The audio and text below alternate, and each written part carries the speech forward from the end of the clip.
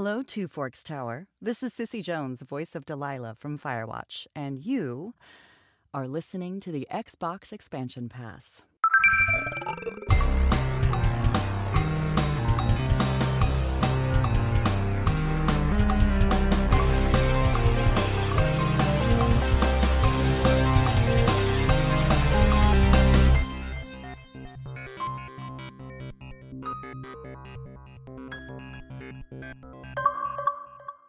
Welcome welcome all to episode 128 of the Xbox Expansion Pass, recorded on Sunday, April 24th, 2022.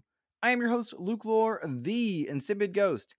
In this episode, we're joined by Dan Stapleton, executive editor of reviews for IGN, on to discuss how IGN goes about reviewing games and the challenges of navigating that space from ad revenues to the mythical paid reviews. Prior to that, we're chatting the latest information on Xbox console sales. Amy Hennig has a new Star Wars project, and Ubisoft has an NFT problem. Enjoy. Yet another week of gaming is upon us and behind us. Welcome to XEP, discussing all things in the Gamerverse as they pertain to the Xbox ecosystem. And as I am wont to do each and every week, I like to start the show by offering words of kindness to those who have made my gaming week better. And this week, the words of kindness are headed to the podcast Midweek Mix-Up. The guys over there, including Wandering Dutch, Boxenberger, Xbox Mick, they were super cool in inviting me on, giving me a chance to chat about Xbox during the day in a rare day appearance for me. Given that I was on spring break this past week and had some time off, I was able to join some of the daytime podcasts, and that was an absolute blast to hang out with them, chat with them, and engage with their audience. I had a fantastic time, guys, and I really appreciate you all having me on. Definitely a boost to my gaming week. Now, apart from that, we've got a little bit of housekeeping before we get to the news. Later on in the episode, I'm going to be talking about Godfall. I have been playing the game. I was given a review copy of the game provided by Gearbox. And when I get a review copy, if I have the means, I like to pass that review kind of goodness that I get, the chance to play a free game, as it were, on to you guys. And so if you're interested in playing Godfall after hearing my thoughts about it, drop your gamer tag into the comment section on YouTube, and I will enter you into a little RNG kind of prize pool thing to see if I can't give away a copy purchased of my own money. So that way, you know, I'm getting to spread the love around. So if you're interested in Godfall, drop your gamer tag into the YouTube reviews, and I will take good care of you guys there for sure. Now, plenty of news this week before we chat with Dan Stapleton, and I want to dive right into it. The first news story comes from kind of a Twitter exchange between VG Charts, which does some tracking of console sales, and they do it based on guesstimates. There's a bit of controversy in it, but in announcing and making a bold statement about Xbox console sales, several Xbox executives and employees came out seemingly in support of the news. And this is a complicated issue. Well, I suppose it's not very complicated, but it's layered. It's complex in some ways. So for context, VG Charts is a site that uses aggregate data. They use NPD data and a couple other sources, and they make kind of logical estimates as to kind of where console sales would be based on various projections and the data that they do get. They have a spotty track record of being accurate, so much so that Xbox has kind of shrugged them off in years past, and several journalists have as well. In recent years, VG Chart's record has improved. They kind of cleaned up the way they do aggregate data. They've shown more information as far as how they get some of that information, and they've been more accurate of late, according to other various journalists. I should note. Now, what's interesting about it is they came out this past week and said, or showed a comparison rather, between Xbox 360 sales after 17 months and Xbox Series S and X sales after 17 months. And at 17 months' time, the Xbox 360 was at 9.38 million units sold, according to VG Charts. Whereas at 17 months now, the Xbox Series X and S are at 13.87 million units sold, meaning that the Series S and X are ahead of where Xbox 360 was by almost 4.5 million units. Now, that's impressive on a number of levels. It bodes very well for this generation, in which console sales are a barometer, but I don't think they're the barometer. I think engagement is really the barometer level. But to see that the Series S and X are outselling and outpacing the Xbox 360 by 4.5 million is pretty impressive, all things considered. And we're lended credence to these numbers by the fact that Aaron Greenberg quote tweeted it and stated, quote, thanks to all the people who have helped support the growth and adoption of Xbox so far this generation. Lots of work ahead, and hopefully supply continues to improve globally as well. End quote. Now, this adds validity to the idea that if the numbers aren't at least close to accurate, at the very least, Xbox is doing well and improving upon where they were with the Xbox 360 times. That would have to be a marketable improvement over where the Xbox One was. At that time in the Xbox One era, we were not getting data on how many units sold that was truly. If you go into the VG charts website and kind of look at this data show, it has a graph and it shows where the Xbox Series S and X are versus the 360. And in all things considered, the Series S and X are trending far upward and at a higher rate upwards than the Xbox 360 was. Now, the question of how you should interpret this data and whether or not it's relevant to you is a layered conversation, right? You should not truly care about console sales data in the big sense of the word, because if you've got the console you're having fun with, that's where you should be playing, and it shouldn't bother you whether or not it sells more units, less units than any other competitor or than previous previous iterations of that box. The counterpoint to that logically would be, hey, if my box is doing well, the one that I enjoy is doing well, I'm going to get more content for it.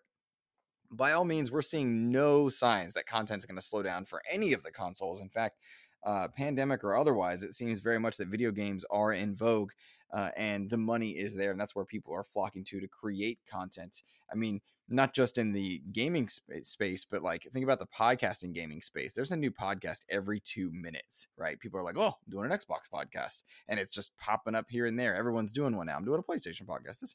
That's a good sign for our industry. It is getting a little saturated, I would think, but I mean, who's to say, right? Like that's an opinion question. You got to find your audience where you can. What's interesting, I think, to me is that for VG Charts to have multiple people, including Aaron Greenberg and Josh Muncy, come out and quote tweet and talk about this data gives you the idea that, okay, Xbox is in a very good place in terms of unit sales. We know that Game Pass numbers are doing well, a little over 25 million there.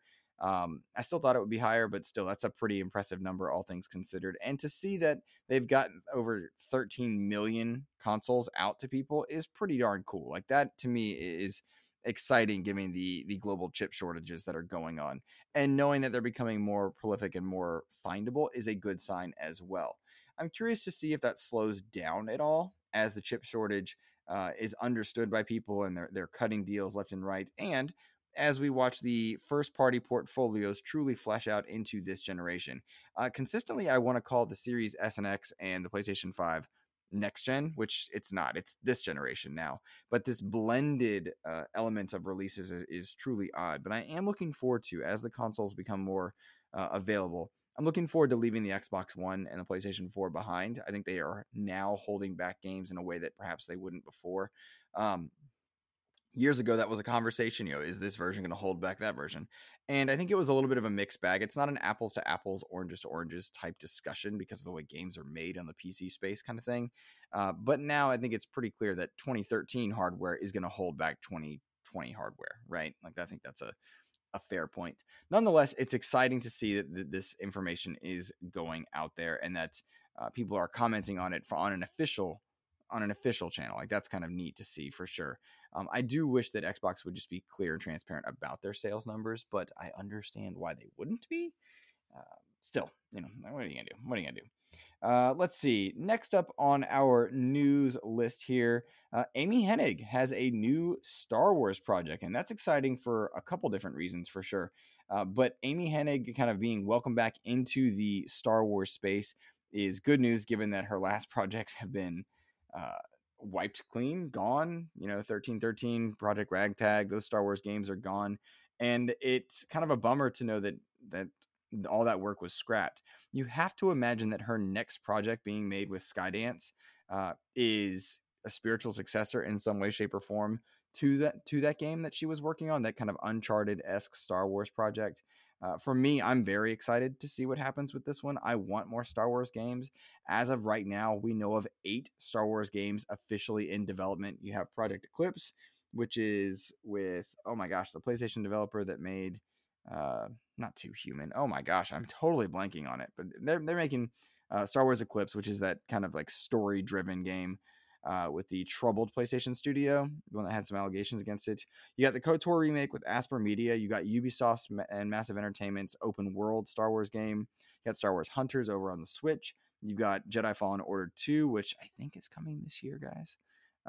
EA is working on a first-person shooter. There's an EA strategy game that's been announced. And then, of course, Amy Hennig's new action-adventure title.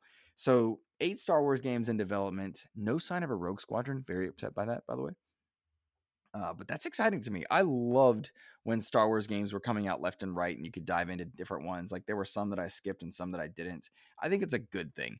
Some people would worry about market saturation, but I feel like Star Wars is in an interesting and good, healthy space in terms of production. You've got Obi-Wan later this month. You've got these 8 Star Wars games in development there. You had the very successful Mandalorian series. You have the pretty darn successful Boba Fett series, which had a great second half of its season. You got Ahsoka coming out. You got the Acolyte. I'm loving this idea of more Star Wars. I did just buy a Jedi costume for Star Wars Week, but I'm super stoked for that. I'm really excited to see what happens at the Star Wars celebration, right? Like in May, we're supposed to see another few Star Wars games shown. We know about 8 of them. I have a hunch, I should say. Rumors are rumors, right? That you're going to see another Star Wars game in May, which is really exciting. And I'm just fingers crossed that one of them is a Rogue Squadron or Asper Media remakes Rogue Squadron, because I really want that game to be available. I'm loving, excuse the yawn, mid-podcast. So unprofessional, and I didn't even pause it. I'm really loving the Lego Star Wars games where or levels where you fly around as a ship. That's my favorite part. I did a little Dash Rendar, Shadows of the Empire bit. I've been playing different levels like their Rogue Squadron, but I want that full-on Hoth level in Rogue Squadron. I want those full-on Death Star battles from Rogue Squadron. I want that. Those are the best. Those are the absolute best for sure. So, yeah. Bravo to that. More Amy Hennig in Star Wars is good. I will say Amy Hennig, like Jade Raymond, has a lot of weight behind her name, but I worry about the games that haven't shipped, right? Like hasn't shipped a game in a long time. And so I want to see kind of the product come to fruition here, because we've been screwed out of their goodness too many times. It's time to see what's going on. Next up, Ubisoft announced Project Q. And this was hilarious and sad and frustrating on a couple different levels. So Ubisoft announced Project Q, which is a new game in the PvP space that is not a battle royale, but it looks like one. It's a team battle arena that lets you truly own your experience. And the game is in early development, and you can register to sign up. Truly own your experience. That sounds like NFTs, doesn't it? And given Ubisoft's kind of run with Project Quartz and how that backfired, and they're canceled Tom Clancy games. I think it was Ghost Recon Frontlines, and then they had one other that was canceled, and then they took off the Tom Clancy branding on one of their kind of arena shooters as well. Project Q is in for a lot of road bumps, that's for sure. Their social media team was adamant on Twitter that they are not planning to put NFTs into this game. They were also clear that it is not a battle royale. Okay. It looks like Battle Royale. It looks like Fortnite, and it's hard to trust Ubisoft at this point, given that they've been trying multiple business tactics to monetize elements of a game that have been excessive, right? Like they had those XP boosters at one point. They've done lots of expansions for their games, which I do not mind expansions one bit. Microtransactions have been proliferant, and then they had the courts that they tried to drop into to Ghostwire, not Ghostwire. What is it? Ghost Recon. Oh, whatever. Breakpoint. That's what it was. Kind of so forgettable was Breakpoint. So it's hard to trust Ubisoft at this point. Now, interestingly, Ubisoft is combating takeover. Multiple companies are looking to be purchasing Ubisoft, and there are signs that are showing that Ubisoft is kind of in the mix for people to be acquiring them. Private investor groups are looking to pick them up as well because they're in financial trouble. it's a mixed bag if you're Ubisoft, right? Because anyone that picks them up is going to get that amazing set of IP that they have. The Assassin's Creed name alone prints money. Tom Clancy prints money. Even with a frustrating few years of releases, those names alone are huge. But you've also got a lot of turmoil on the developer side, mismanagement of and mistreatment of employees. Yves Guillemot doesn't have a successor. There's a lot of elements here that are troubled. And the logical question being on an Xbox show is, would Ubisoft be a good pickup for Microsoft? And Todd Oxtra wrote in with a question that I think is adjacent to this. With Ubisoft games coming to Game Pass and no update on Ubisoft Plus on console, will we see a reduction of third-party subscriptions? Okay, so we're going to put a pin in Todd's question, but we're going to loop back to it. The logical question that people have been asking is would Microsoft kind of go for Ubisoft? It would be a good marriage in some ways because you'd think you'd pick up the Tom Clancy brand, you'd pick up Assassin's Creed, you get some very talented studios in there. You also pick up a lot of baggage. And that's baggage that they've got in already with this Activision pickup, right? Like the mistreatment of employees and the mishandling of projects is something they're going to have to do a lot of cleanup on as soon as they get the Activision deal done. And they can't even comment on the Activision stuff. And if they were to pursue Ubisoft as well, I would have to think, though I'm not a lawyer nor an expert, I would have to think that would further complicate the questions of monopolization. The idea that they're going after another publisher. They snagged Bethesda, publisher. Although I think of them as developers, publisher. They're snagging Activision. To snag Ubisoft as well, oh boy, right? Oh boy, that's a big ask. The other idea is like, would they go to Sony? Would they go to 2K? Would Tencent be interested? Would Embracer Group, who continues to gobble up AA studios, be interested? I don't know, right? I don't know. This one, the only one I really want Microsoft to get is WB.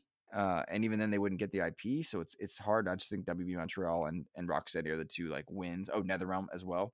But with Ubisoft, it's a mixed bag, because they've been so bogged down with these monetization models that it belays and betrays some of the talent that come with their studios. So I'm not sure there which one or how I feel about it. Now, to loop this into Todd's question, if you missed it, we're getting Assassin's Creed Origins and another Ubisoft title. I think it's For Honor coming to Game Pass officially. Maybe it's not For Honor. I can't remember.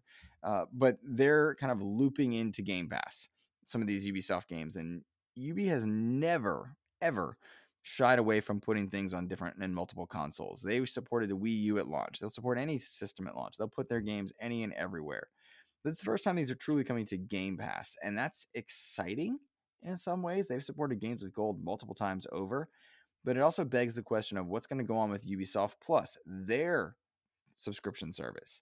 And Todd's question is, will we see third-party subscriptions die out and fade away? And that's a complex issue, but I think the answer is going to be yes in some cases. Because, like, would you have wanted a Bethesda subscription? Would you have wanted an Activision subscription? Would you want a Ubisoft or a 2K subscription? Grand Theft Auto's getting one, right? Like, would you pay a yearly fee to play the new Assassin's Creed? I don't know. One of the nice things about Game Pass, and to a different extent, but similar to PlayStation Plus's now tiered system, is you get variety, right? But if you're subscribing to a publisher that doesn't do much in the way of variety, like a lot of Ubisoft games are formulaic, and anyone that's frustrated by that, what they would call a tired argument, there's a lot of signposts that show how those games are formulaic. Would people want a subscription service to know what they're getting every year? Some would say yes, absolutely. I love me a good Ubisoft clear the map game, but is it a different experience, or can I wait for that to be on sale? Those are questions that you can kind of pose to yourself. But I think you will see a reduction in third-party subscriptions. I also think, and Netflix is my indicator here, that subscription services are becoming bloated, and they need to be cautious to not overinflate themselves and to be very wary of market trends. Is it wise to be modeling everything after a subscription service, or should you just participate in ones that are pre-existing? And that's a question, man, because Netflix is losing people left and right on the video side. in large part due to rising prices and content that people aren't asking for and canceling things that they are asking for. But they've got metrics on that one, and metrics and narrative don't always line up, right? But I do think you're going to see a reduction in third-party subscriptions, Todd. I just don't know how you wouldn't at this point. There's too many. And I think people are getting wise to the fact that their time is what's really at stake here. It's not a matter of good and bad content. It's a matter of time. I don't have time to play so many things. That doesn't stop me from buying games on sale, though. That's for sure. All right. One more thing I want to talk about before we kind of move on and talk and chat Godfall and then go to our interview with Dan. And that's Halo Infinite. Halo Infinite's roadmap for Season 2 has been released. It's got some good stuff on it, and it's got some hugely frustrating things on it. So, on the good side, Season 2 is launching on May 3rd. Season 2 is going to include Forge, but that's coming in August. Season 2 is going to have more content, a more complete battle pass. It's going to have a number of different events going on with it, kind of an expanded and better version of what you got this time with Fractures. The first Fracture event is going to be the last week in May. It's called Entrenched. They are going to have campaign co-op starting and targeting late August. Season 2 is going to last for 6 months, and there'll be earnable credits in the system as well. 2 new maps, some new modes in there. Oh man, it's hard, man. And being a Halo fan is strange these days because we're getting more and better Halo than we've had in the last 7 years, right? 2 years ago we didn't even have Halo Infinite. The Master Chief Collection is doing very well. You got a Halo show which bringing in non-Halo fans, which by the way, episode 5 of the Halo show, very good. It felt like Halo. It's a good sign. We'll see if it pays off because episode 2, man, that was the worst thing I've ever seen in my life, but the others have been fine. Episode 5 is good. So yeah, this season 2 of Infinite, man, it really bothers me that it's 6 months. That is a huge red flag. It's so damn frustrating. Pardon my language to those of you who have kids in the car, but it's so frustrating. Season 2 is 6 months. That means there will be 2 seasons across the first year of this multiplayer life cycle. I love that Forge is going to be included for those that are interested. It's going to be an open beta. I love that they're getting campaign co-op in there. That's happening in late August, theoretically. But man, 6 months. 6 months for season 2. That bothers the mess out of me. For all the goodness they do, they're just so slow in producing content. And Joseph Staten's quote says, "We know we need to deliver more content and more features quickly. Staying true to priority 0 means that we sometimes need to slow down in order to stay healthy and move faster later. But we're also aggressively looking for ways to accelerate." End quote. Priority 0 is not burning out his team. That was one of Staten's things when he came in. And I applaud that in a world where we've got crunch problems and issues and you want to make Microsoft an inviting place for people to work. That's good. It's still too slow. And that's not excusable at this point. You released a game during a pandemic, excused. Delayed it for a year, excused. The campaign, pretty great gameplay, all excused. Great. Love that. But 6 months for season 2 is a huge red flag. The quote that says we're aggressively looking for ways to accelerate, I think this points to expanding team size, bringing in multiple teams to have a rotating set of features similar to how Sea of Thieves does it. That's good, right? You want that. How has that not already been in place, though? Right? And I'm speculating, but how has that not already been happening? Certain Affinity is making that Battle Royale Light mode, which I'm very excited about. That's confirmed. They're making Battle Royale Light. I'm so excited for it. But I want real Battle Royale. So I want to see what this last Spartan Standing mode truly is. Love that they're strengthening ties with Certain Affinity. Want them to put a ring on it for sure. But man, it's just I just have so many mixed emotions here about what this does. But I love the gameplay in Halo Infinite. I'm very frustrated by the way they handle a number of things at this stage, right? I really thought season 2 would have been here earlier than they expected. And I thought for sure it wouldn't be 6 months long. It would have been 3 months, and that's how it should be. I better hope those events are good, and they really need to do something special because the game is incredible, and it would be a friggin' waste if they lose that gameplay out because they don't have enough content there. They should be aggressively expanding and accelerating 6 months ago, a year ago. Maybe they already are. Maybe we're just not hearing about it. Benefit of the doubt is there, but come on, man. Halo Infinite's got to be better. And by the end of this year, it better be elite. It better be elite in terms of the shooter space. That's for sure. All right, let's get to some quick questions here, and then we're going to talk about Godfall. First question came via email from Glyphere. What's up, dude? Appreciate you writing in. He says, long-time listener, first-time mailer. I've been following the show since episode 34. Dang, you're awesome. That's awesome. Episode 34, you rock, dude. He says, I love cast co-op. Oh, man, thank you. That means the world because I have to do that with Joseph Moran, and he's honestly the worst human being on this planet. Ainsley's cool, but, like Joe, ugh. So he's been listening since episode 34, loves cast co-op. His question is, now that Xbox has acquired Activision Blizzard, do you think Blur could be remade and made into a competing kart racer for Xbox? So when the Activision deal does finalize, which it's not yet, we're not expecting it to for some time. The idea of the studio Blur kind of being put together to make a game similar to Blur, I'm not quite sure. I'm not tracking that, but you bottom line, you want to know if they could make a kart racer. Yeah, absolutely. I think Xbox needs a good kart racer, and they need to take advantage of characters in their portfolio for sure. So yes, I think that would be a fantastic choice and a good use of the talent that Activision would bring in terms of that space. Toys for Bob and several of the people that worked on Crash Team Racing would love that. Would love that. That'd be a great pickup. Artur Gaming writes in and he says, is it fair to criticize a game for being too long? I'm enjoying Weird West, but it's daunting that it is so long. Enjoy a nice 10-hour single-player campaign sometimes. Artur, absolutely agree. Yes, you can criticize a game for being too long. I would criticize Dying Light 2's primary crit pass story for being way too long and way too wordy for a game that's about hacking and slashing zombies. Absolutely, you can criticize games for being too long. I love me a good 10-hour campaign single player. That's a blast. What's my favorite is when you got a good 10-hour campaign and then you've got a healthy list of optional quests to do. I think a lot of games handle that very well. And that's awesome, right? Because if you love the game, you can get more out of it. But if you're content with a good 10-hour experience, that's the jam right there. Do that. So yeah, I love a good 10-hour game, and you absolutely should criticize games for being too long because sometimes they just are, right? And time is finite. Last question comes from Mr. Dash Revolver. What's up, Dash? We need to work together soon. He says, what are your thoughts on Matt Smith's tweet about Xbox Japan's growth? For context listeners, Matt Smith's tweet reads, quote, my team at Xbox Publishing here in Japan is growing. We're working with top-class developers on truly groundbreaking product for Xbox. DMs are open. Happy to answer questions, end quote. He goes on in subsequent tweets to list the different positions they're looking to fill. I think it's cool, Dash. I wouldn't overread into it. I think Matt is trying to sell the idea of getting people to come work for him in a space where people don't historically want to work with Xbox.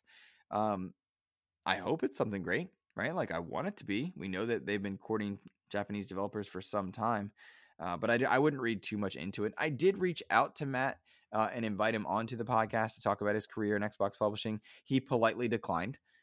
So, it's kind of a bummer we can't have him on, but at the same time, you gotta, that would make sense, right? For sure. All right, guys. Godfall. I am really enjoying Godfall. Did not think I would. Gearbox sent me over a code to check out at my request, thanks to some listeners who pushed me to check it out. I really like Godfall, right? This is weird, right? I think there was a lot of real heavy pushback when that game first came out and troubles when it first came out because it was a PlayStation 5 exclusive. They were using phrases like can only be run on a PlayStation 5. And it was a looter, but it wasn't a live service game, which is a bit of a misconception, including one held by me when I first began interviewing the team. It's not a live service game. It's a co-op looter that can be played in a confined space. I've been playing it a lot solo. It reminds me a lot of Outriders, if Outriders was melee-based. Some really cool art, really cool weapons. It is a story that I'm not connecting with in any way, shape, or form, but I'm really enjoying the combat of. So put on a podcast, jumping into Godfall is a good time for me. Very clearly, though, the levels are designed to be played co-op and not a single-player experience, and so far I've only played single-player. So I've had to do some grinding here and there. Bless you to my dog. I had to do some grinding here and there, which I've not really enjoyed the grind part, but the combat and the weapons and the art are super dope. Really fun. You get these little not these little. And then you get like super cool armor sets that you can unlock as you go. They remind me of javelins from Anthem, but they're really just armors, and they have little perk abilities here and there, like bleed effects, frost, but you don't really notice it, or at least I'm not so far. And I've cleared the first world, as it were, like the first big boss, and there's some Dark Souls style gameplay here and there, but you can just go through and mash buttons. You won't be as successful as unless you play it like reading the enemies. The problem is because it's meant to be played co-op, you don't get that one-on-one engagement that you would get in a Souls style game, despite some of the combat being based on dodging and parrying and meleeing and crit spots here and there. A lot of spell casting going on, some just beautiful particle effects throughout. I'm loving this game as what I would call a double A game, which may be offensive, and I don't mean for it to be, but I'm really enjoying aspects of it, right? There's a lot of fun to be had in this world. There's also a lot of problems that kind of take away from the experience.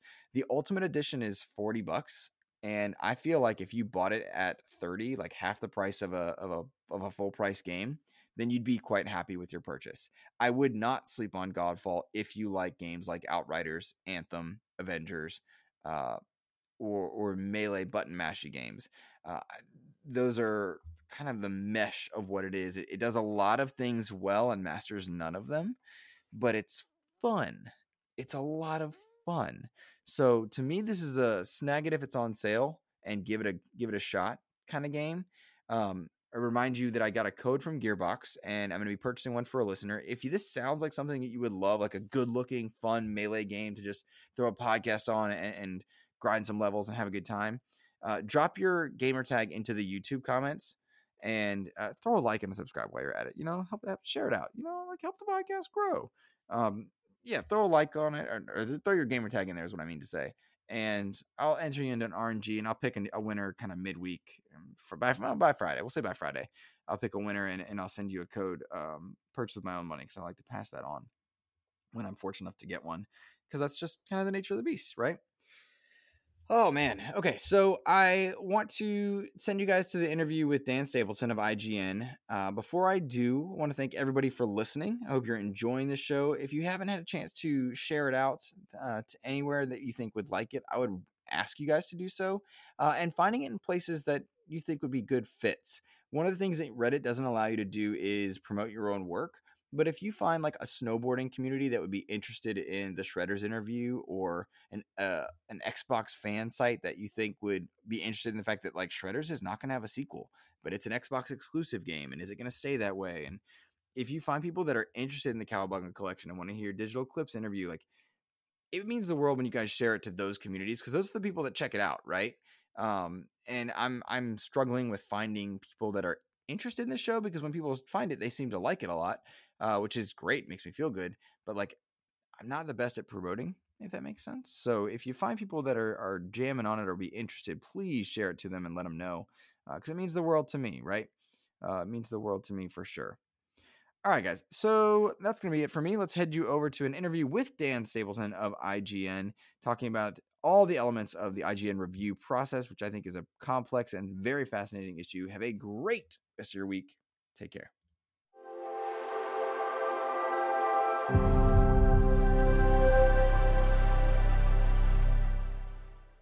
Alrighty, guys, I'd like to welcome now to the show IGN's executive editor of reviews, Mr. Dan Stapleton. Dan, thank you for agreeing to be with me today. Oh, my pleasure, Luke. Thanks for having me. I'm ecstatic to get to talk to you. I have a number of things that I would love your insight on, given your extensive career in games as they pertain to the review process and kind of what it's like to work for an outlet like IGN with the impact it can have on the gaming industry. But before we go into that, I would love for you to elaborate a little bit on your career. Your bio says you've been in games for 18 years. Is that up to date? Sounds about right. I started at PC Gamer magazine in 2004. So, yeah. 2004. Now, did you always know you wanted to go into the gaming industry, or was that just a happenstance chance? I mean, it was something I thought would be cool. I never realistically considered it was going to be a possibility that I could actually do. And I found an ad on Craigslist and got my foot in the door. I guess my first published review was actually with IGN. I had applied for a associate editor job. Didn't even get an interview, but at the time, the practice was to see if any of the people who applied for a job and didn't get it would want to write some free reviews. So I took them up on that. We don't do that anymore. I don't ask anybody to work for free. Yeah, suddenly your inbox is flooded. Yeah, well, I mean, I do get people offering to write reviews for free, but I don't want to do that for a number of reasons, including like just devaluing the work. I don't think that's fair to people that do this professionally. Not that people that want to do it for free are not up to the task or anything like that. But if I can't pay somebody for the work, I don't want to ask them to do it. Sure. Sorry, where were we on the question? Well, your first foray was writing a free review after you didn't get called back for an interview. That's right. So I had gotten one review published, and then I offered to do another one, or I took up another one. Didn't really know what I was doing on that one because it was a genre that was a game that looked like an RTS, but was more of a grognardy actual war game, and so I kind of reviewed it as an RTS, and they're like, we're not going to run this. And it's like, you made the right call there. But I did have one review published on IGN, and that helped me get my foot in the door at PC Gamer. So I got that job in, I guess it was April of 2004. Wow. That was, pretty fresh out of college. I had a internship at a local newspaper for about 6 months before that. And when you entered into kind of getting that first job, how different is the industry now to what it was then? Well, that was a job in print journalism, which is a very different pace from online, just radically different day to day. In those days, it would we were making a print publication, so you would have deadlines, but like the first couple of weeks of each cycle, each 4-week cycle, were kind of relaxed. You would do what you could, but most of it, you got to play a bunch of games. You got to go on trips to studios for previews. Would happen over the course of that cycle, and then toward the end of the month, like the last week, the production week was super busy. So it was kind of a regular cadence. Whereas with online, obviously, like everything happens all at once. At the moment something happens, you got to go. So it's just a much different pace of working.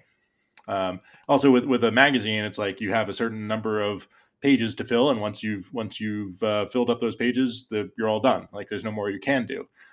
Whereas the internet is a bottomless pit of content that you can keep throwing work into, and it will never be satiated. So you have to kind of learn to decide when you've done enough. Did you at all, and so I've had some of the old EGM guys on before. I'm not sure if you're familiar with Player One podcast, but those guys have been good enough to come over, and they've talked before about in the magazine space how important space itself actually is, and finding ways to get things onto the page in order to say what you want to say. Did you find any lessons from that element of the job carried over into kind of the digital realm?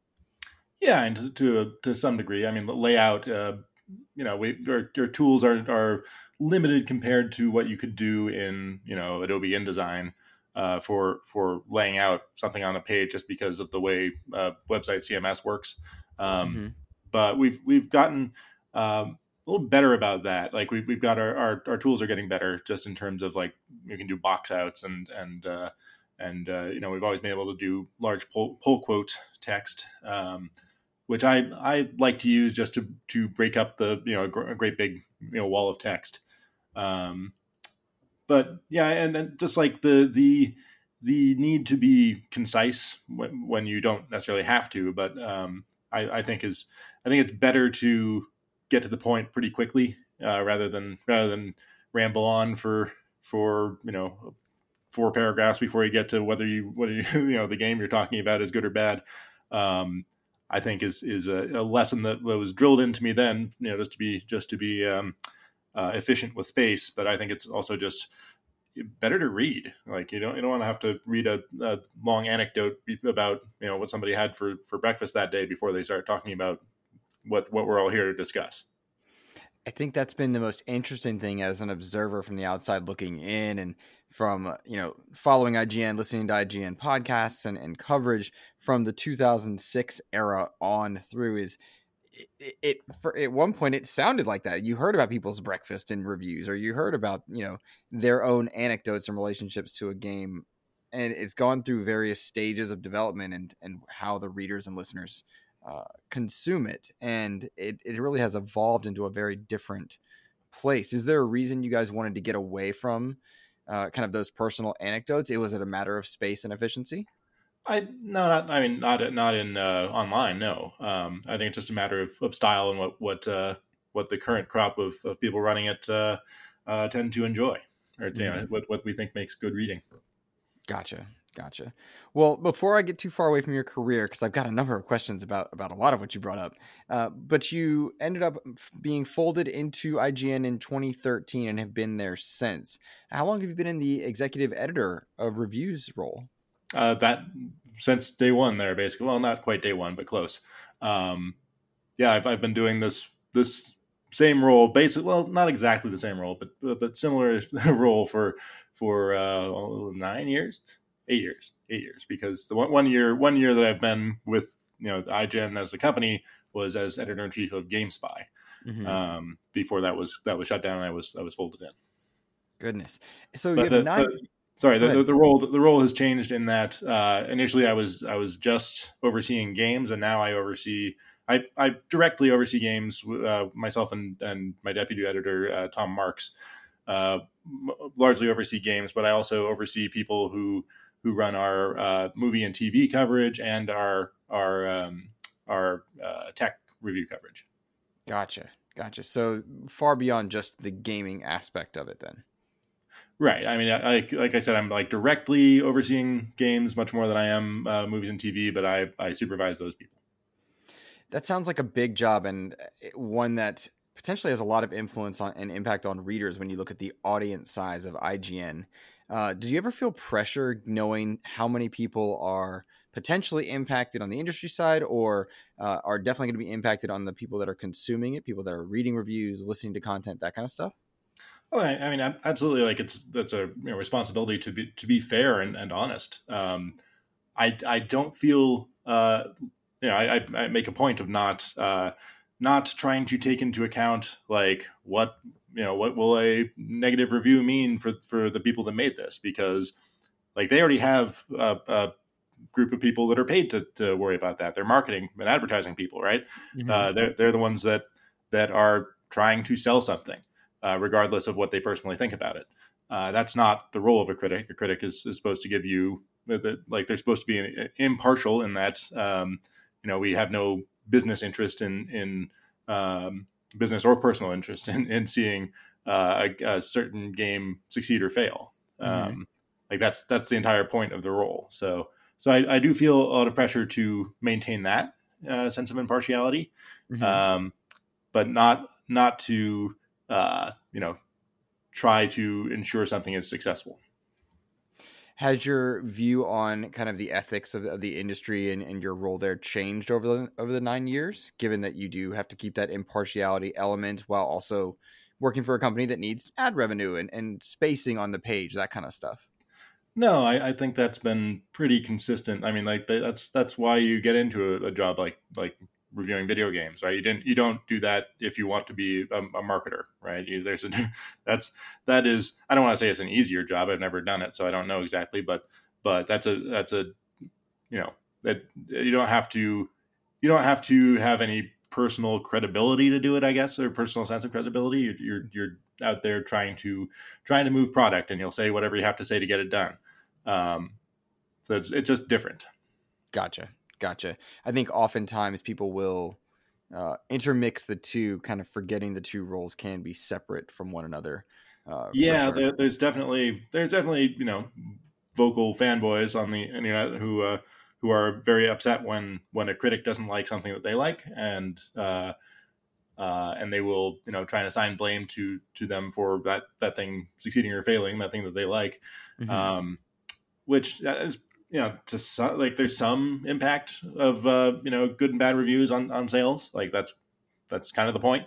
But I don't, anecdotally, it hasn't been like I can't point to a game where I'm like, oh, that game succeeded because of good reviews, or that game failed because of bad reviews. Like there are way too many counterexamples where a game that got great reviews failed, or a game that got terrible reviews succeeded, or Certainly mediocre so. reviews anyway. Yeah, no, I fully agree. And oftentimes we forget that the reviewer is indeed, in the writing their review, giving their opinion, which is a constant source of amusement in terms of discussion and watching reviewers. So much so that your Twitter header is the definition of opinion. Right. Yeah. People don't. I don't want to overgeneralize, but there are definitely a lot of people who don't understand the concept of what a review is. They think it is like a scientific process where you're supposed to be objective as opposed to impartial. And reviewing a game or a movie or TV show or book or song or any form of art is art criticism, and art can't be objectively quantified. Just like beauty is in the eye of the beholder, right? So there's no and as many people have tried over the decades that we've been reviewing video games, there's no way to come up with a system that's going to accurately reflect the opinions of everybody, because a lot of people have diametrically opposed opinions on how good games are. So how can one review reflect both of those? In that realm, in that idea, you certainly have to create a system. You guys have the number system at IGN, and it's gone through different variations, 10-point scale, 5-point scale, 1-point scale, that kind of stuff, through the course of its, I guess, existence. When you bring on a new reviewer, do you have to run them through, I would imagine you run them through a number of different things, from kind of ethics training to also familiarizing themselves with what a score means at IGN. Am I overgeneralizing or over assuming in that realm? No, I mean, we have our score definitions page that I ask everybody to read over when they're writing a review for us, whether it's a staff member who's been here for a long time, or just somebody who's writing their first freelance review for us. And that just goes over the word definitions of each of these scores. Because like the numbers, I like to point out to people, it's not math. Like even though it's it's a number, but it's not math. It's more of a code. Like these numbers they're sequential, but like an 8 is not twice as good as a 4, right? It's adding and subtracting these things doesn't do anything because the numbers just represent words. For example, on our scale, a 10 is a masterpiece, a 9 is amazing, an 8 is great, a 7 is good, a 6 is okay, 5 is mediocre, 4 is bad, 3 is awful, 2 is painful, 1 is disaster.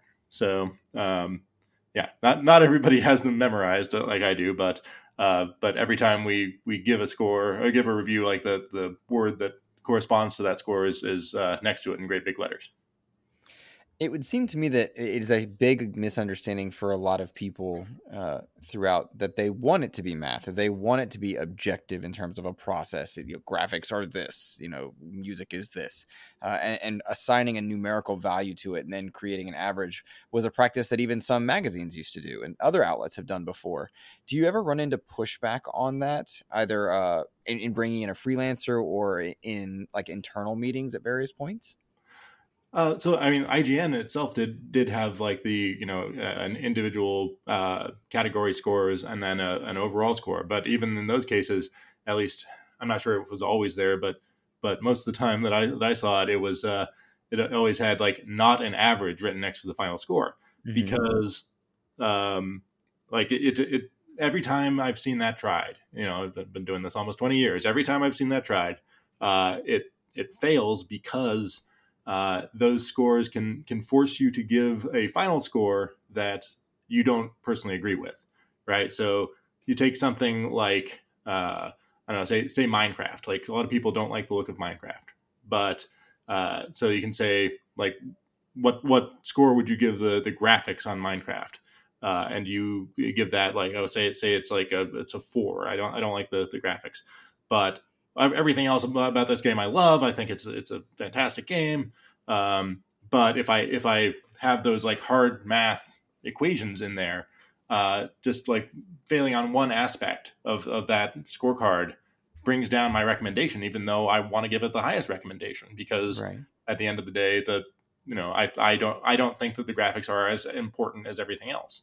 So it just doesn't really work that way. But yes, I certainly understand why people want that. And I understand that like they see like the way they were graded in school. And they see like, oh, I got, X number of points taken off, or I started at 100 and I get X number of points taken off for every mistake I make. And that's just not how art criticism works.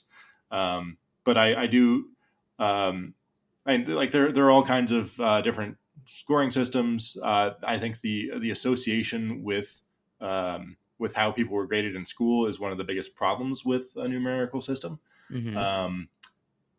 But like at this point, IGN has been using a system similar to this for almost 25 years, and like the branding is so tightly associated with that. Like people see 9 out of 10 IGN, and they like that's so recognizable, right? If we were to suddenly change to like letter grades or stars or something like that, it's a big change for an outlet with such a history to make.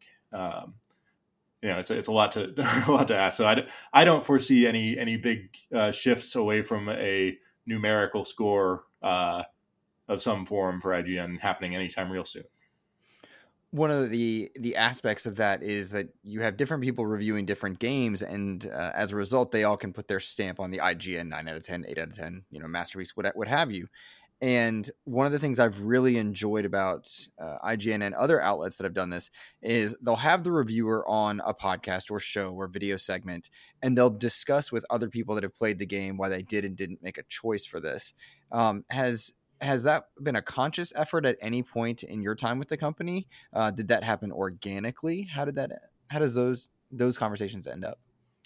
Just as far as getting people to discuss with others, the reviewers get to discuss with other people who played it? Yeah, within the company, because when you have, editor A and editor B who disagree on a score, but one of them reviewed it, one of them has their stamp on the game, whereas the other is, their own source of adding a voice, but they don't associate the 9 out of 10, 8 out of 10 part of it. Those conversations to me are the most exciting and interesting when I hear them discuss why and how they come to a conclusion on a score, even if they disagree with their peers. I've always enjoyed that type of content. Yeah, I mean, debates about how good a game are always fun to have, and it's valuable to the audience because it's always good to have more than one perspective on something, especially when people disagree. Then you get to pick which one you think is right. It just increases the chances that you're going to hear somebody that agrees with you. And it's we always whenever we do it, we keep it good natured. We don't there's no. I always encourage people just like don't say somebody is wrong about a game if they disagree with you on it, just because like they're not wrong, you're not wrong, you just have different opinions. Sure. So you're like nobody's ever going to convince you that you are wrong to like something that you like. I don't think that's ever happened to me. Yeah. Sure. For decades of people yelling at me for liking something that they don't. We've done, we've deliberately brought up those topics. For a while there, I was doing a series that you can still find on IGN and on YouTube called Review Discussions, where we had a panel come on and talk about what their favorite parts were, what their least favorite parts were, and just like whether they would have scored or what score they would have given it, that kind of stuff. So. And I think the reason we ended up not doing those anymore was it's really hard to get in a timely way to get a whole panel of people to play all the way through a game like a reviewer has.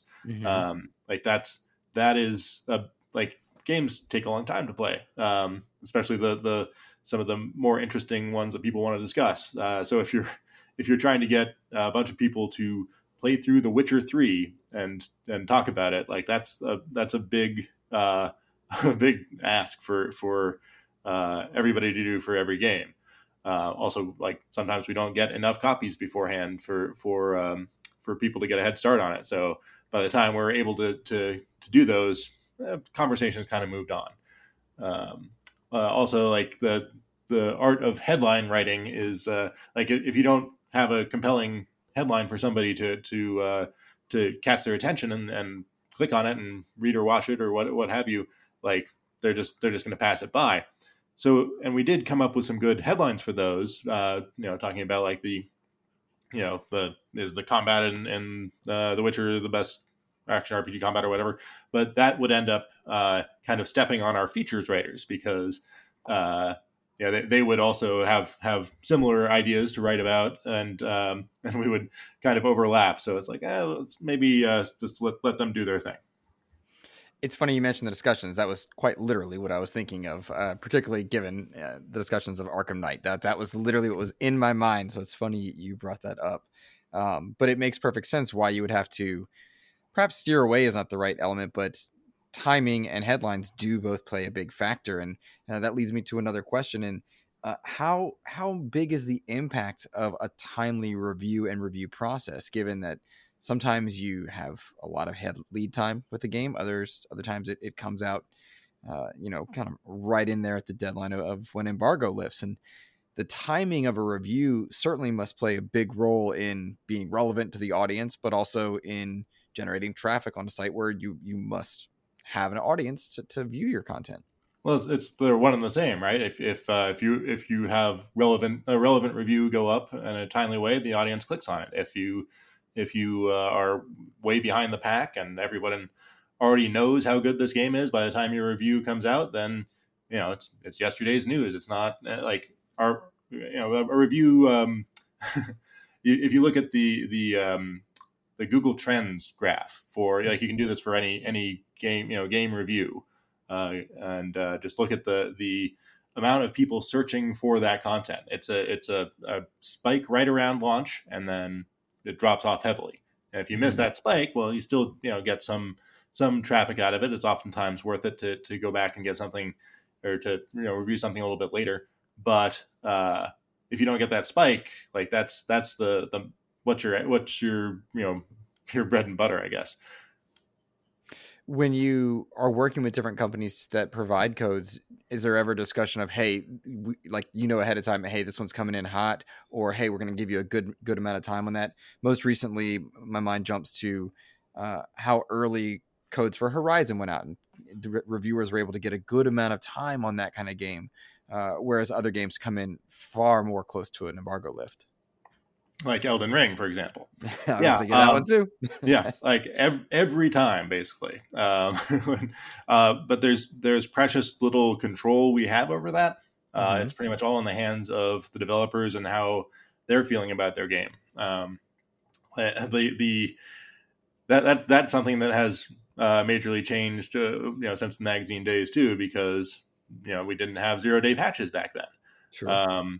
So developers would have to get their games into, much better shape, because the game that was on the disc is the game that you would play, or the game most people would play, not the patched version. Whereas today, nobody plays the version of a game that's on the disc. It's the patched version, unless, like, I don't even know if that will work anymore.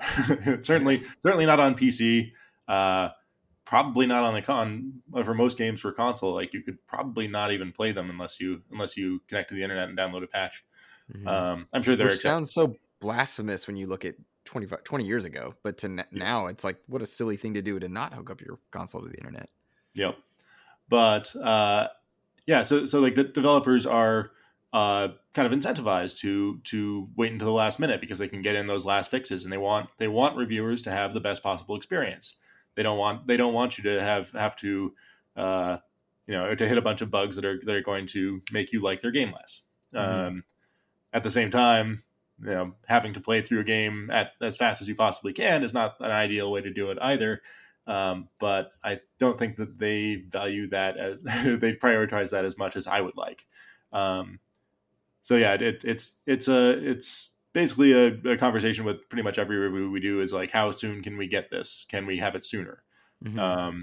Because every day counts, especially if you have anything else you want to get done during that period. Yeah, I can imagine. And then the idea of not wanting your own staff to burn out, trying to play through some of these games that are 20, 30, 40 hours long. And at the same time, hitting that window of relevancy. And it's got to be a double-edged sword. It's a fine line to walk. And I personally err on the side of like, don't kill yourself to get this done. We want it done quickly, but like get some sleep. Don't work all through the night on these things. Like it's generally not worth it in the long run. Some people will do it despite my protests against my advice. It's a weird thing with games because some people are so passionate about them that they've been looking forward to playing it forever, and they now have an excuse to play relentlessly and just power through as fast as they can. Play not around the clock, but every waking hour. Trust me, I watched Miles and Ains and many other people in the gaming industry burn themselves out on games like Elden Ring. They had so much fun, but they put in 80, 90 hours when the game been out for 2 weeks. It was just nuts. Yeah. And it's like, so you can tell people don't do that, but some of them will do it anyway, just because they really want to. And like, I have no way to prevent them from doing it because I don't live with them. Gotcha. Has work from home changed that conversation in any way, shape, or form? No, that's been pretty constant. I mean, most of the gameplay hours were done from home anyway, except for people that are like actually like capturing footage in the office. Although we do that from home now too. We move the equipment. Gotcha. You mentioned 0-day patches, and that brings up the other element of reviewing games, in that oftentimes the game you have a review score on, a year later, it's not the same game. It has evolved. We have a lot of live service games. And I noticed a trend at one point, industry-wide and at IGN even, where you gave, the 2021 review of Sea of Thieves or whatnot, to give a more updated element. What justifies updating a review or changing a score on a game in a world where you do have live service elements? I mean, it is a sticky subject. For a long time, I was adamantly against doing any kind of update to it, just because, for one thing, it creates the expectation that you'll do it for every game. You'll go back and revisit everything, but there's no way to even review a lot of the games that come out once, much less multiple times. There's just not enough time for that. It also, like, I haven't, and this actually did not come to pass. I haven't had this really happen, but I worried that it would incentivize developers who were upset about a score that they got to try and pressure us to re-review their game with a better score. I haven't had that actually come up, which was a relief. But it's like the ones that we do pick to do an updated review on are generally, like you said, the games that are dramatically different to the point where it would change our recommendation, and also where there's still a community interest in it. Because again, you can re-review a bunch of little games that have had substantial changes, but if nobody's searching for them, then or if we're looking for conversation about it or opinion on it, then you're just kind of screaming into the void.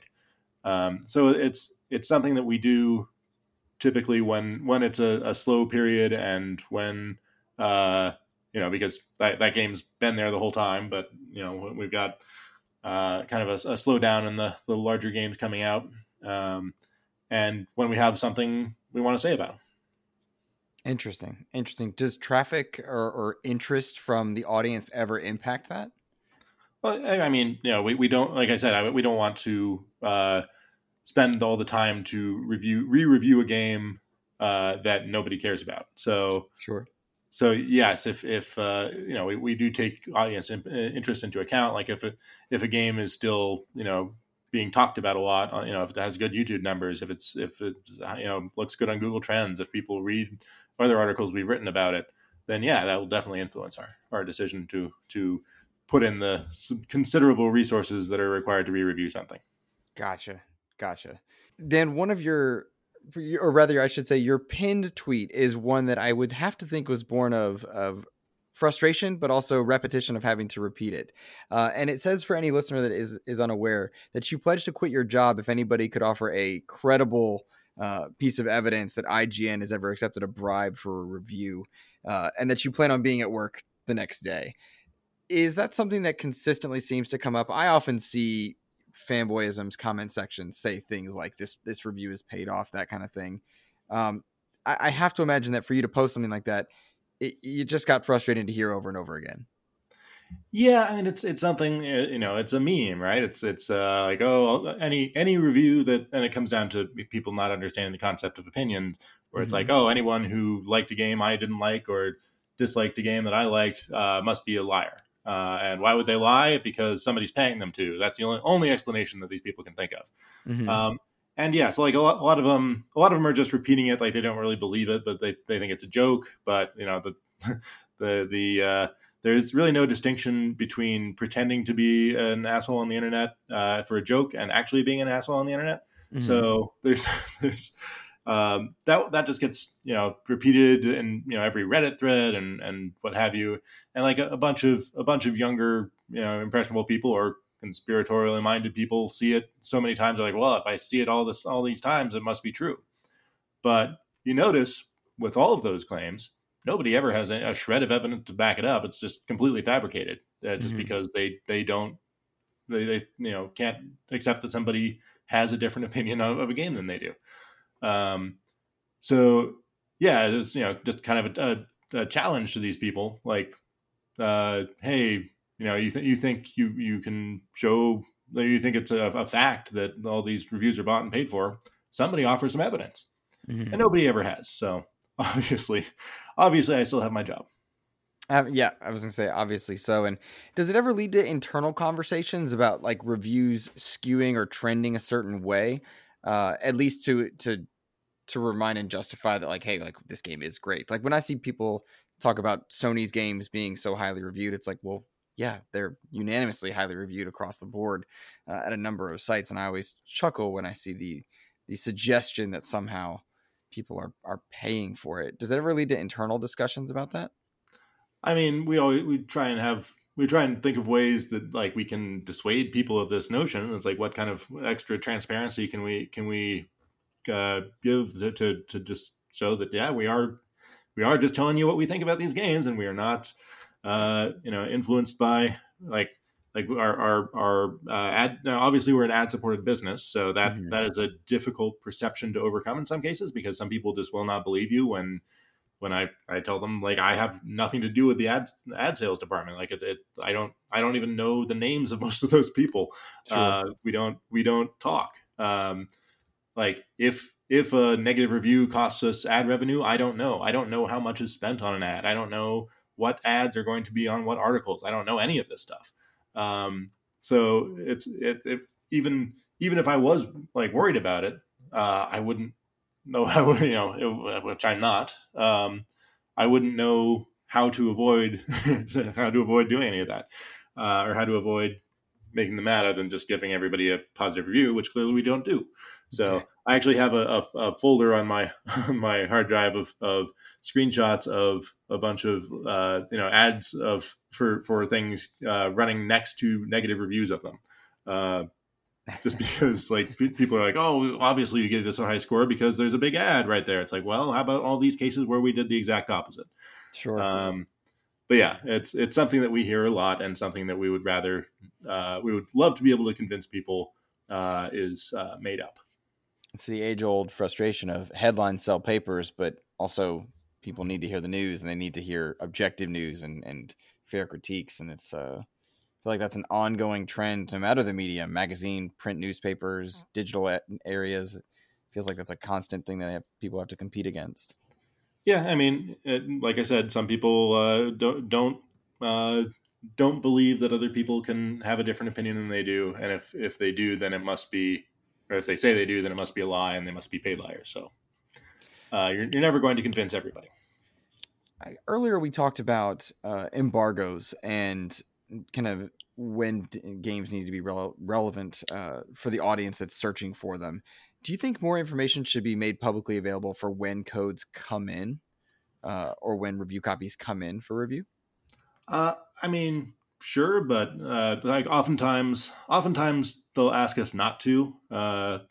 So like sometimes you'll see these days you'll see you can tweet a picture of the box, or they'll explicitly say like it's okay to do this. So sure. So oftentimes you will see that happen, but I'd still say more often than not they ask us not to. And there are varying reasons for that. It's been baffling to me, but I've had enough conversations with PR people, just like, why do you do that? And sometimes it's like, well, sometimes they don't even know, but they've just been told to do that.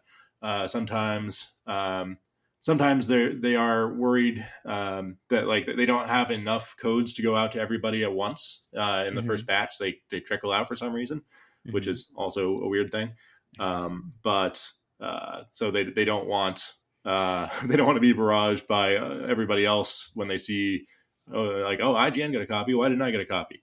So a lot of it is just for their sanity. But I certainly prefer to be able to put up a post saying like, oh, here's when our God of War Ragnarok review will be out. Come check it out, because that we get to promote our content that way. That helps us. So when we can, we like to, but oftentimes they don't want us to.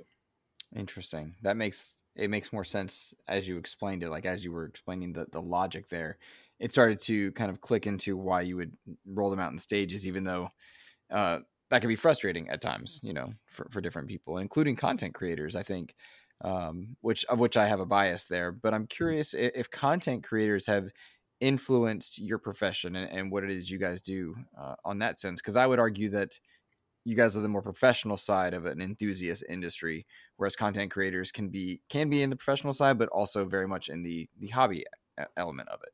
Yeah, I mean, I would not say that content creators as a whole are not professional. There's a bunch of people that are very professional, and there are also a bunch of people who run their own outlets or small outlets that are very unprofessional, but that's just their style, and that's fine. So I don't like lay claim to like any kind of holier than thou, like our reviews are better than some YouTubers' reviews. Like some YouTubers do fantastic reviews. But how have influencers or content creators changed what we do? I wouldn't say they've really changed anything about reviews. I guess the one thing that comes up from time to time is I'll see like YouTubers streaming a game that I haven't gotten a copy of yet, and it's like that's aggravating. But they some of them have entered into agreements where they are not allowed to criticize it, so they got an early copy. Sure. Which is, I think, a different thing than a review. It is, yes. Yeah.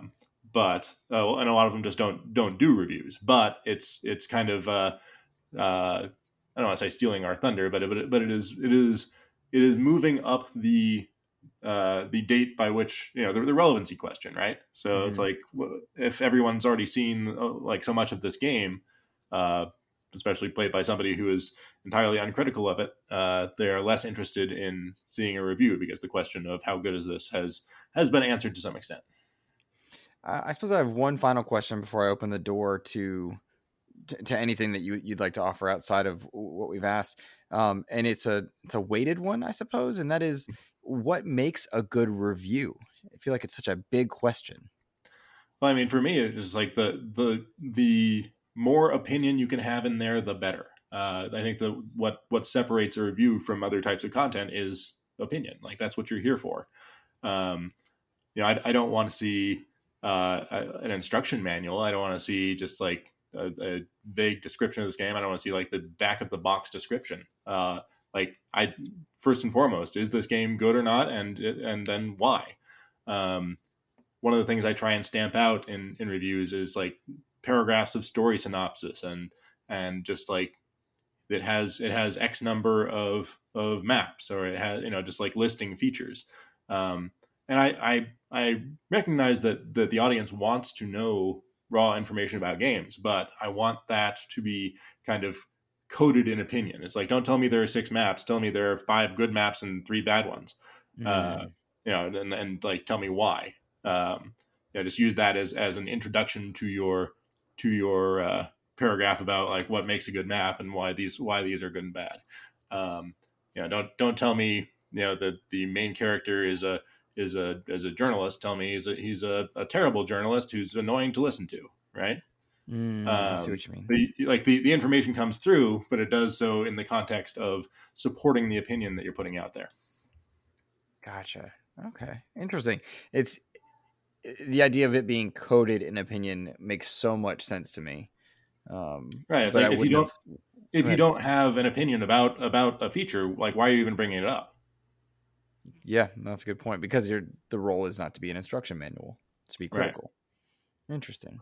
I think there's actually like a moment I can pinpoint in my career where like a light bulb went off, and like I finally like understood like, oh, this is what the whole point of a review is. I was reviewing, I think, Supreme Commander for PC Gamer magazine, and I had turned in a draft to my editor. The review editor at PC Gamer at the time was Chuck Osborne, and the feedback he gave on me gave me on it was, well, you told me what it is, but you didn't tell me if it's any good. And it's like, oh, okay, that's what I'm here for. And that's where it rolled over in your mind. Yeah, that's just kind of like clarified what I was supposed to be doing.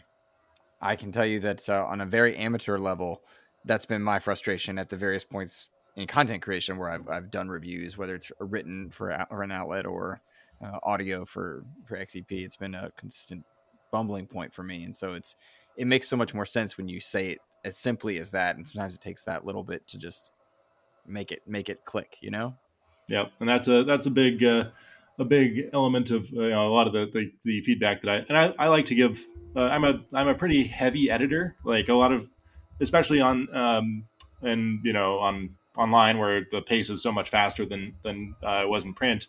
A lot of editors are have a pretty light touch, but I tend to like to give a lot of feedback, give a lot of edits, and have more of a collaborative process with writers.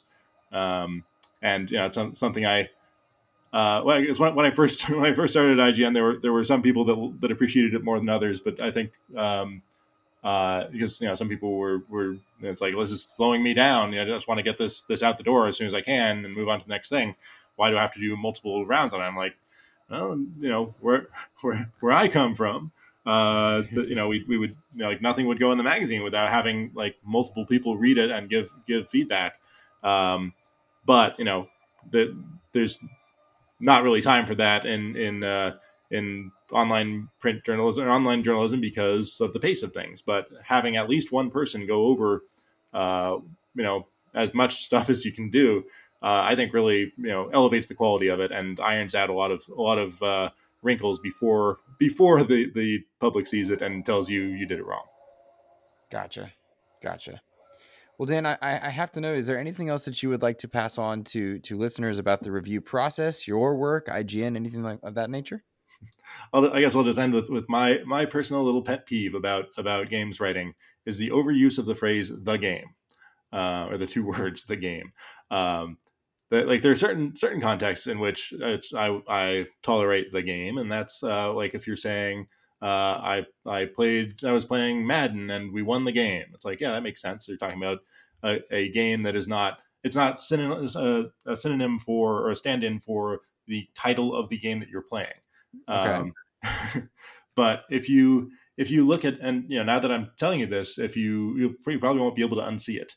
But if you to open just like an average or just a random game review from from pretty much any site except IGN and do Control F the game. Sometimes some people are better about it than others, but sometimes you'll see it just lights up like a Christmas tree. Like you'll see the game's weapons, the game's characters, the game's blah blah blah. They're like people just can't get through a sentence without doing it once or twice, and it's part of it just kind of drains the writing of any personality when it sounds just like what everybody else does, and it makes it more repetitive. So if I can put out one request to all your listeners is when you're writing pretty much anything, just avoid saying the game at almost all costs. There's certain cases where you can't really get around it, but that's one of the first thing I do when I get a draft in is look for the game, and if it has too many the games in it, I'll send it back and say, fix this. This is not going to work. So it's I was thinking your phrase would have been "in my opinion," but the game sounds equally, if not more, egregious when you put it into that perspective. For sure, it's just overused. Like I don't have a problem with in my opinion, aside from some people who think that you need to preface every opinion with "in my opinion," whereas I feel that in a review, which is by definition an opinion, it's implied that pretty much everything in there is your opinion. Yeah. It's like, we know it's your opinion. You're the one talking. Yes. Well, Dan Stapleton, executive editor of IGN's Reviews, I appreciate you so much for lending your time today, lending your insight today, and helping us kind of understand the process that you all go through at IGN. Thank you for being here. My pleasure. Nice talking to you.